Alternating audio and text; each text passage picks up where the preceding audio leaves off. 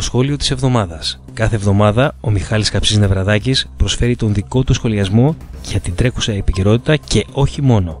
Ακολουθεί τώρα εδώ στο Διάλογος Radio.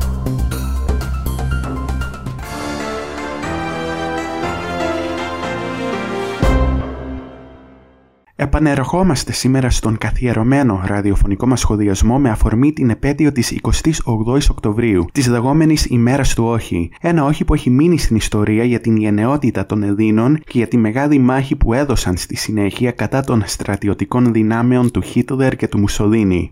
Πέραν από τις προθέσεις της τότε κυβέρνησης όμως, που ας μην ξεχάσουμε πως δεν φημιζόταν για την δημοκρατικότητά της, ο ελληνικός λαός γιατί αντιστάθηκε και γιατί είπε τότε το δικό του όχι. Είπε όχι για να έρθει η στιγμή, δεκαετίες αργότερα, να δικείται η χώρα από ξένους μη εκλεγμένους θεσμούς. Είπε όχι για να έχει παραιτηθεί 76 χρόνια αργότερα το ελληνικό κοινοβούλιο από την κυριαρχία του και το δικαίωμά του να νομοθετεί και να κυβερνάει αυτό το τόπο. Είπε όχι ο ελληνικός λαός τότε για να έρθει η μέρα όπου στην χώρα θα κυκλοφορούσε ένα ξένο νόμισμα και όπου θα λαμβάνονται όλες οι αποφάσεις που αφορούν τη δημοσιονομική και νομισματική πολιτική της χώρας εκτός συνόρων. Είπαν όχι οι Έλληνες για να έρθει η μέρα όπου θα ψάχνουν στα σκουπίδια για να βρουν το φαγητό της ημέρας, όπου 450.000 νέοι θα έχουν εγκαταλείψει την χώρα μέσα σε λίγα χρόνια αναζητώντας καλύτερη προοπτική στο εξωτερικό, όπου σε μια χώρα της υποτιθέμενης ευρωπαϊκής προοπτικής ζουν χιλιάδες συμπολίτες μας χωρίς φως, χωρίς θέρμανση, χωρίς δουλειά και χωρίς ελπίδα.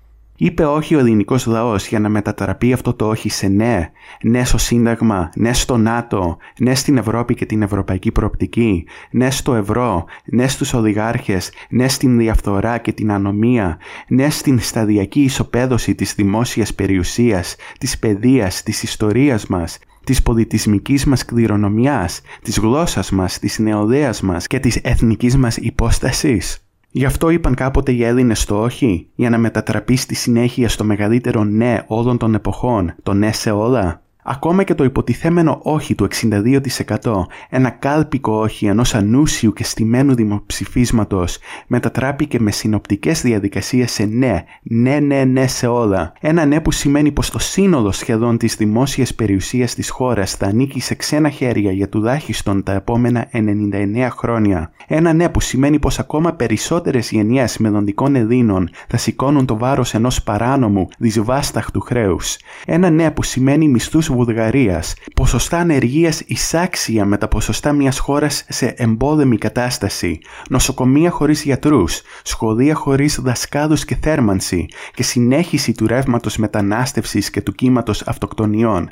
Αυτό το όχι εννοούσαν οι Έλληνες του 1940.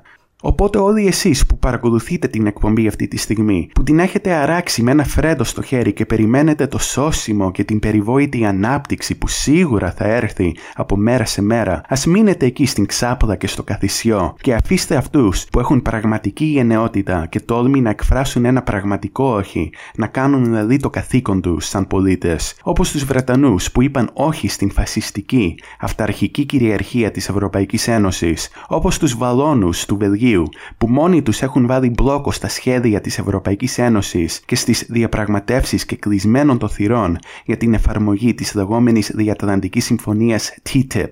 Αυτοί ξέρουν να πούν όχι και να το τιμήσουν. Εμείς